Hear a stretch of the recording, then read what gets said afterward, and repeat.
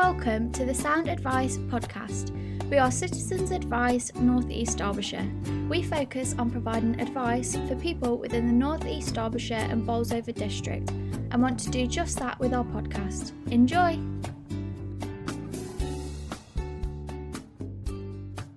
Hello, I want to welcome you again to this episode of Sound Advice. My name is Ben. This time we're talking about our research and campaigns work at Citizens Advice, and to talk to me this week is Tom.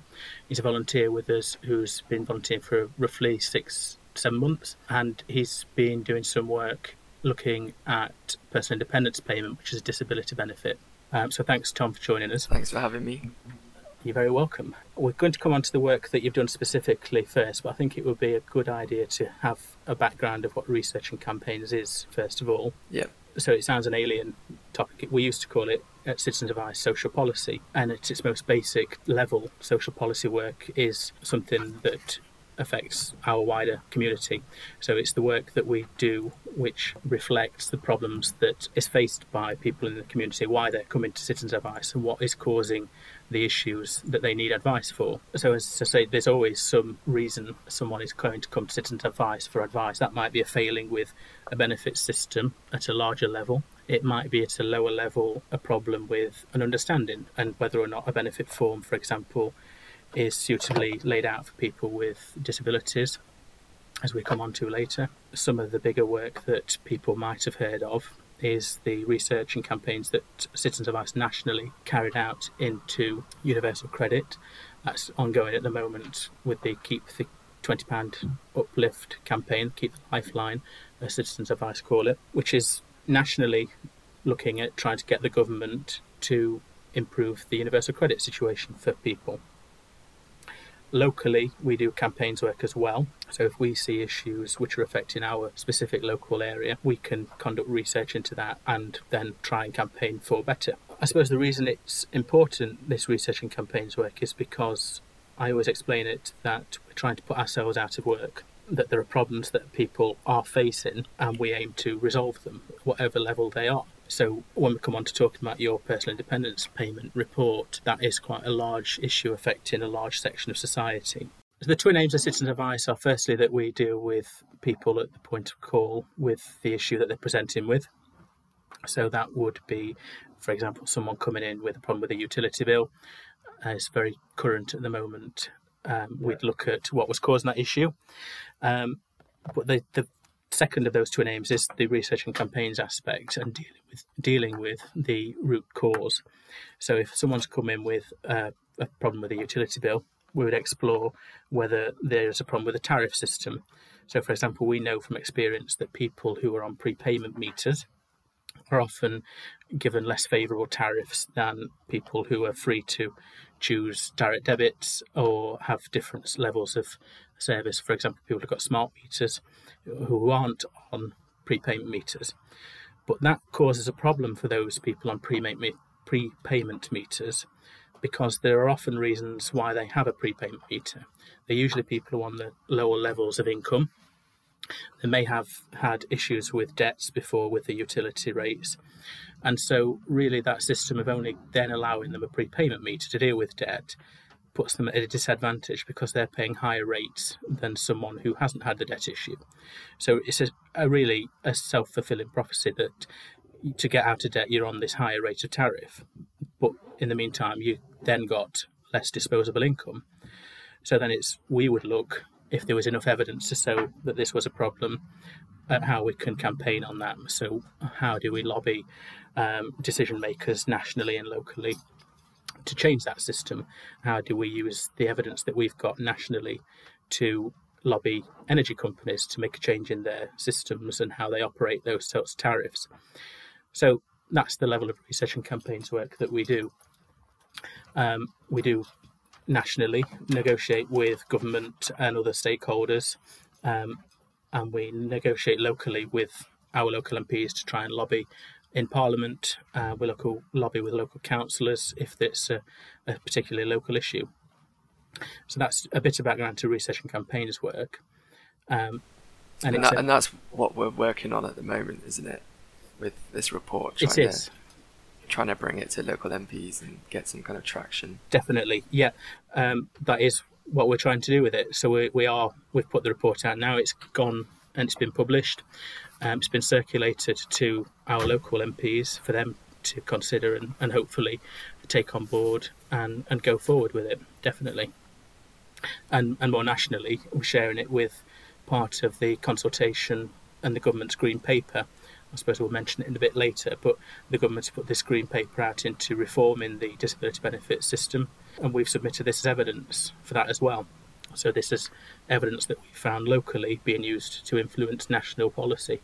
So if we come on a bit specifically to the PIP report, that is the focus of this podcast today, I suppose the reasoning for it, as I explained to you when you started volunteering this for us, Tom, is that for a long time I personally and a lot of my colleagues locally have known that there have been significant problems with the disability benefit system. Now, personal independence payment, as a lot of people listening might know, is a benefit which is designed to help people who have a life-altering condition which affects either their physical mobility, which affects their ability to function without aids, adaptations, without problems in their daily life. And it's designed to support those with extra costs of living, because there are extra costs. Either you have to adapt transportation-wise, you perhaps have higher fuel costs if you are in the house more regularly because you're housebound. That's a benefit which is specifically designed to help people with physical or mental health problems. And it's important to highlight that, in light of probably what we'll discuss later, that mental health is included in that descriptor. So it's not just for physical issues, it's for people with mental health issues. And what we've seen time and time again with clients that come to us is that they have a problem with either making an application for it, they have a problem with a decision that's been made, or challenging a decision that's gone against them. So really that's where you come in terms of trying to evidence what we have anecdotally known, so that we can actually make something substantial and present that in the form that we have done. So do you want to tell us a bit about what you found from coming in from not a benefit background, but... Yep, no, sure. So prior to writing this, obviously I'd heard of PIP, but I wasn't too familiar with the process. So I was just looking through your cases you had on your clients who were going through the application process within the Derbyshire region, and really just kind of getting to grips with what the commonalities were between all these cases and things like that. And in terms of key findings, I think one thing that kind of leapt out the most was the way in which throughout the process, whether it be in the initial application stage or in the assessment stage or in the mandatory reconsideration stage, all these different aspects of the application, there was always this element that mental health was not considered to the same extent physical health was. And that's something that ran throughout. And you could see this in the types of questions that the initial form was asking, and you could see this similarly in the questions asked in the assessment stage. And you also have there's a lot of clients who have cited their experiences with the application process as being very stressful and something that they couldn't have gone through without the help of Citizens Advice. Yeah.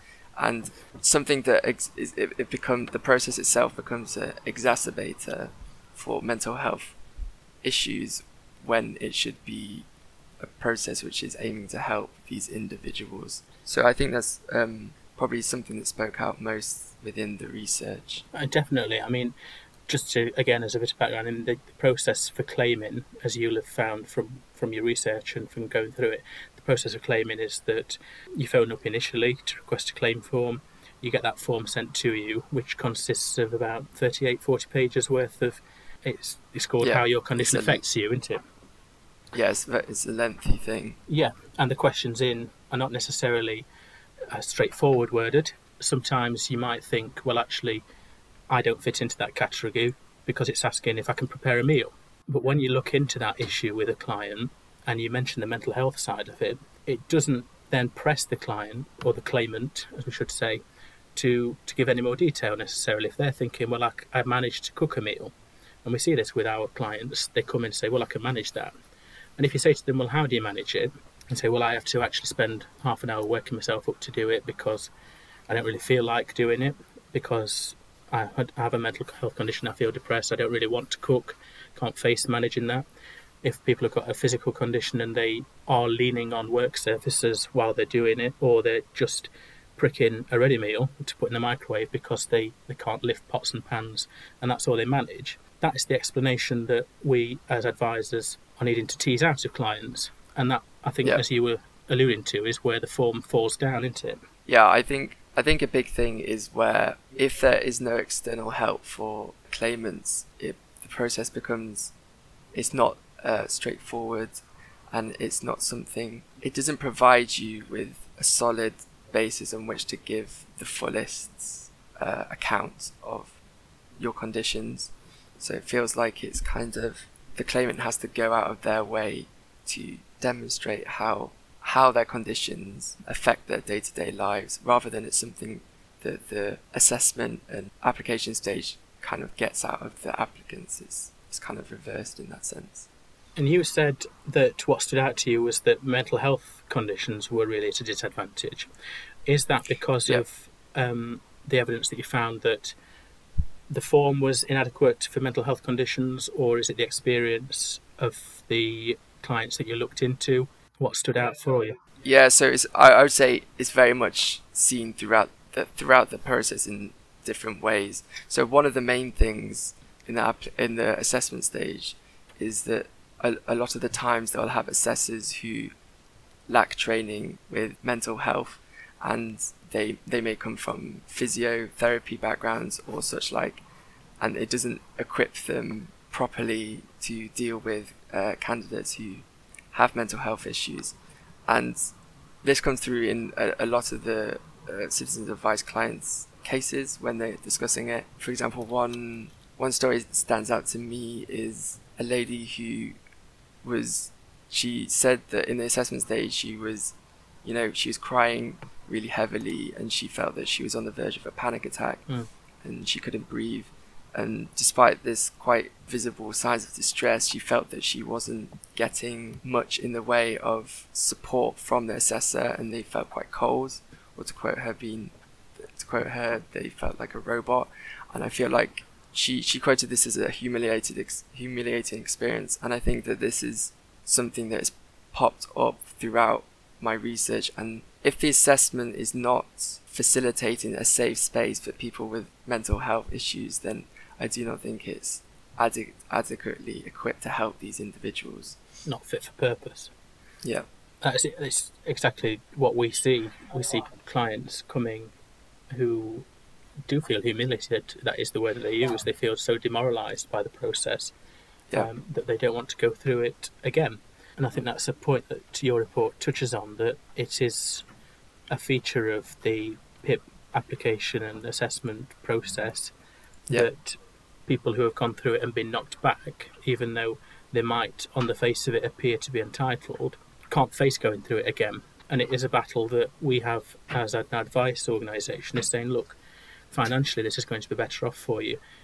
We think that you are entitled, but if the clients have had that previous experience, it can be really hard to explain to them that they can get through it with support. Is that something that you think you found in your research, Tom? Yeah, for sure. And what I do think as well is that obviously once, as you mentioned, a lot of these individuals have been through the process before, or some such, and the frequency with which people have to reapply for PIP is also, I think, having negative effects on these individuals, because it's become something where you are constantly having to prove your kind of entitlement, rather than it being a process which is obviously trying to help you and help the wider community. I think that mandatory reconsideration is also something that needs to be reviewed. It's something that is cited by a lot of mental health organisations and just charities in general as being something that is not fit for purpose. And you have as little as 15% of mandatory reconsiderations being successful, which is quite stark in comparison to the figures coming out of tribunals, which is as much as 70% success rate. So this shows how the inbuilt mandatory reconsiderations within the application process are not doing their jobs compared to the tribunal. I definitely agree. I think it's worth interjecting there just to say that once an assessment's taken place, if a client or a claimant is not happy with the outcome of it, either because they've been rejected entirely or because they've not been awarded the rate which they think they should have got, they go through that process of challenging it, which is called mandatory reconsideration, which is a different decision maker within the DWP looking again at the decision. And as you said, it's really hard to try and get decisions overturned at that stage. For us, as an advice organisation, it feels like a rubber stamp exercise that we have to go through before we can get to the actual decision makers at the tribunal service, who are independent of DWP, to look again at that decision and make one that's more favourable. And as you've highlighted, the success rates of those that proceed to appeal are more successful. We get more success at appeal than we do with mandatory reconsideration. But the knock-on of that is the time it takes to go through the appeals process, because it's part of the courts and tribunal service, so they've got other work and business to do, and they can't deal with the volume of cases coming through. Yeah, and you've also got the fact that the tribunals are also funded by taxpayers, so this is an additional expense that... This whole process is adding costs into it to the public purse, essentially. Yeah. I want to just step back, because something you said a little while ago really struck me as well. The review process in itself, you mentioned people coming up for reviews and having to go through that review process continually. Yep. Some people can have reviews within 6 months of being awarded the benefit. Some of them might go a year, some 3 years. Longer awards are unusual, but that constant reviewing is a cause of real anxiety for clients. Yeah, absolutely. And I think it's the fact that it creates periods of financial instability or uncertainty for clients. And you have obviously got that financial uncertainty within the initial process, but then to have it repeated on a regular basis exacerbates mental health conditions that these clients have. Definitely. Like you said, it feeds into feelings of anxiety or nervousness and depression about your situation. Exactly, because firstly the worry is having to go through that whole process of applying again and having to deal with this assessor that doesn't necessarily understand your condition and isn't necessarily going to be as sympathetic as you would expect. And then also, am I going to lose out on what is a substantial part of my income? And this is the thing with people, the benefit is there to help with living costs, but then if a decision maker decides, actually, no, you're not entitled anymore, despite you having previously been entitled, and in a lot of cases your condition not actually improving, we'll stop this award because we've not judged that you are entitled to it anymore. And I think that's something that you have found in the research that you've carried out, isn't it? Yeah, absolutely. So then, as you say, they're in this financially unstable situation where that income in itself substantial has dropped, but then potentially other sources of income which are dependent on that, other benefit income which might stem from being entitled to PIP, are stopped as well. And you're in the process where you've had a massive knockdown in your benefit income. And what do you do for food? What do you do for heating in that process? And we have a lot of clients, unfortunately, who we have to say the best source of support for you at the moment is a food bank, because there is no other help until we get these benefits resolved. And how do you think, Tom, looking that is going to, it's fairly obvious, but how do you think that impacts on the mental health aspects of claimants? Well, yeah, I mean, it comes back to what I was saying in the beginning, in that and like you touched upon with other aspects of the welfare system, is that it becomes cyclical in the way that individuals with these mental health conditions come for financial aid, and yet the systems which are meant to provide that aid exacerbate their conditions. So then not only are you creating undue stress on that particular individual, but it also becomes inefficient as a system because you are creating more problems for the system itself further down the line because you are exacerbating the problem. He's suggesting that the process as it stands at the moment is really perpetuating and worsening people's mental health, who it's designed to hopefully alleviate but support. Yeah, as it stands, the PIP application process, which this report is focused on, it currently does not cater adequately to those with mental health conditions. Thinking about your report and the recommendations that you made, Tom, Yeah. in an ideal world, what would you do differently? What would you say to the government and the decision makers at the moment who are looking at the disability benefit system? And how does PIP need to be changed to work better? I think there's a broad spectrum of things that can change, and some of them are quite small and feasible, I would say. And then obviously on the other end, you've got more systemic structural change. But I think some of the things that stand out to me would be that broadly it needs to accommodate mental health to a much higher standard, and this would involve things like ensuring that all staff and assessors are adequately trained in mental health, so they're better equipped to deal with these individuals, and that also, they know more about what they're dealing with rather than just checking off certain things on a list. Yeah. I also feel like the criteria within the initials form but also within the assessment can be changed or reworked into questions which are more accommodating of mental health. So mental health is as much a deciding factor where appropriate as physical health is. So do you think, to think of that, is that a restructuring of the form in itself? Is it a form at all? Is it just that you say, I want you to assess perhaps my medical records? How do you see that working? Oh, well, that's the thing. I guess on the smaller side of change, that would include a restructuring of the form. So rewording the questions and making sure there's questions that are more inclusive of mental health. So a lot more straightforward in what they're saying, no hidden agendas, yeah, perhaps. Exactly. More manageable. And not needing that expertise in deciphering exactly what the question means before you give an answer.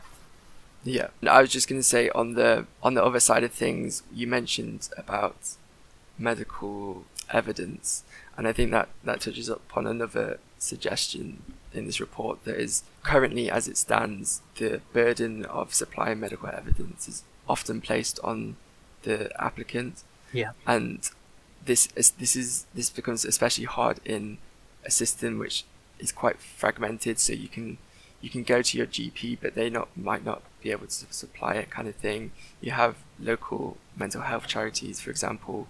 There's no surefire way in which an applicant can receive this medical evidence, and often it needs to be paid for if you're getting it from a GP, for example. That is the thing, that quite often the evidence is costly in itself, because yes, a patient can request their medical records, but really just the black and white statement of a medical record isn't necessarily going to help with an assessment for disability benefit, because saying you have a condition doesn't tell the benefit decision maker how that condition affects you.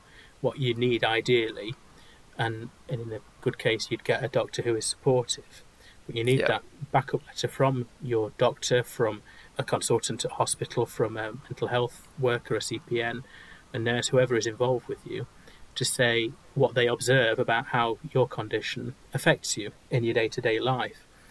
So that's where the as you say quite rightly, the medical evidence side of things does fall down in this sense, that there's no continuity, there's not necessarily any structure to the system as it stands, and you are at the mercy of what sort of GP you've got, and whether you can afford to pay your GP for a letter, because a lot of clients, a lot of claimants can't, can they? It's expensive to do when you are choosing between putting £5 on the gas meter and paying £50 for a doctor's letter. What are you going to do? And I think you touched on the main issue with it being as it stands, it's too situational on factors such as your GP and your relationship with them and things like that. So I think if it's too situational, then you're inevitably going to get many clients who fall through the cracks within the system. And that is another aspect, that some people are living with long-term conditions which do have a significantly detrimental impact on their health, but they might not necessarily have been to see their GP within the last month because they're managing their health. There's no change to it, so there's no need to see a GP, so therefore the evidence isn't necessarily there, is it? No, that's true, and it comes back to the issue where a lot of clients have the trouble whereby they need to have a kind of up-to-date proof that they have the conditions that they are claiming to have. Yeah. But this includes when it comes to mental health, it becomes a bit more blurry in the sense that you might not be currently, for example, taking certain medication for example, if you are on antidepressants or having anxiety or whatnot. But for whatever reason, if you're not taking this medication and you're doing other forms of self-care, then this does not lend itself to evidencing your condition. That's right.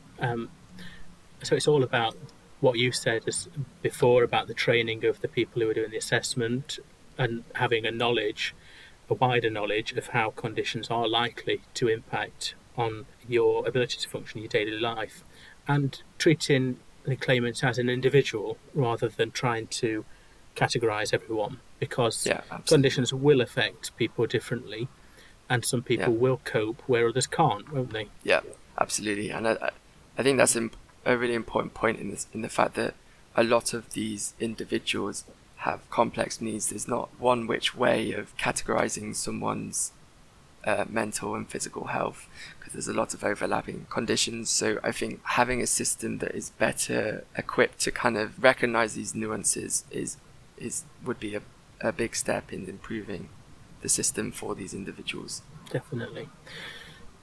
I suppose we're making these suggestions and for good reasons, but the counter-argument may be the suggestions that we're making could be expensive to implement for the taxpayer. Yeah. What is your response to that sort of argument? My response would be, well, firstly, I think one of the suggestions that is in the report is targeted at, as previously mentioned, the fact that tribunals and courts have to process a lot of the appeals that are coming through. The appeals, yes, if they fail, getting them through the mandatory reconsideration. So this report suggests that by streamlining the process and making mandatory reconsideration more effective, you are therefore cutting costs in the area of courts. So you're actually, as it stands, saving the taxpayers some money in that regard. Definitely, because it's not cheap to run a court. The tribunal in this case is made up of 3 members. You've got, obviously, the building costs, you've got the utility costs of having that courtroom open, and then the people who are running the service as well, haven't you? So and the administration in between times, that is a cost saving. More fundamentally, if decisions are being made which are more appropriate in the first instance, you save costs on the decision makers that are having to review the decisions at the mandatory consideration stage, surely. Yeah. What we're saying is a more efficient system saves its own money down the line because you're not going through that challenging process. Yeah, exactly. And I think also to pan out a little bit to what I was saying earlier, is about setting up so you are not creating more problems further down the road if you are better equipping and helping these individuals now. So as it stands, you are kind of perpetuating the system by not giving these individuals the help they need. So then their conditions are never going to improve. That's a good point, that if you are allowing people who perhaps have short to medium term conditions, if you are not giving them such a hard time in making the claim initially, that you give them that space to then recover in their physical or mental health, don't you? And in doing so, they are, to use a popular expression amongst government circles at the moment, building back better within their own lives, aren't they? Yeah. Conversely, as we've touched on, that if you are haranguing people for regular reviews, you're setting their recovery back, and they are on that benefit for longer. Yeah, no, I'd agree with that completely. Is there anything else you are suggesting from this report, Tom? So other than what I've already said, I think one of the things which is easier to implement is there needs to be more openness in terms of allowing applicants to, for example, bring families or close ones to the assessment stage, or involving them more within the process as a whole, because I feel like it's quite an isolating process, and Citizens Advice is often helping individuals who cannot go through the process alone. So I feel like if the process had more inbuilt mechanisms to increase its accessibility for people. Are you thinking there that the family, the relative, the friend would come along as support for the assessment? Are you thinking they would give evidence towards the claim, or both, or what are you thinking with that recommendation, Tom? Yeah, so primarily in terms of allowing them to come to the assessment, because it's citizens advice clients has been perhaps one of the most consistent viewpoints, is that it's a very stressful, very anxiety-inducing process, and it can be made less intimidating by allowing someone who's familiar to accompany you in that process. I think they are at the moment, but I think the issue with the level of support that they're allowed to give is minimal. I think it is just a presence there, isn't it? And I think from some of the case studies that formed part of your report highlighted that where a family member perhaps wanted to help explain what a claimant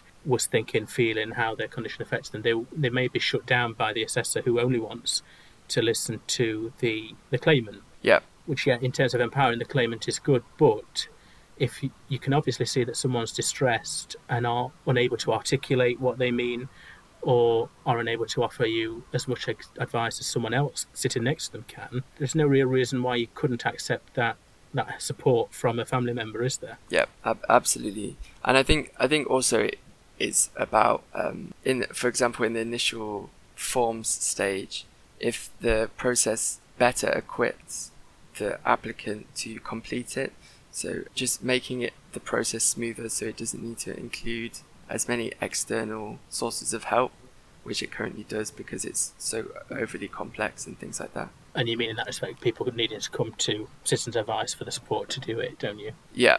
And that again feeds back into, making a straightforward form, one that is easy to understand for people, and one where you know what the questions are asking and what you need to say in response to them. So definitely. Is there anything else that you want to add, Tom? Anything that you've found interesting or particularly striking from your time spending looking at these issues? Other than what I've already said, I think it just comes down to, for me, the fact that obviously historically mental health has not been treated with the same level of seriousness as other things within the UK, and I think that these benefit systems highlight that quite starkly.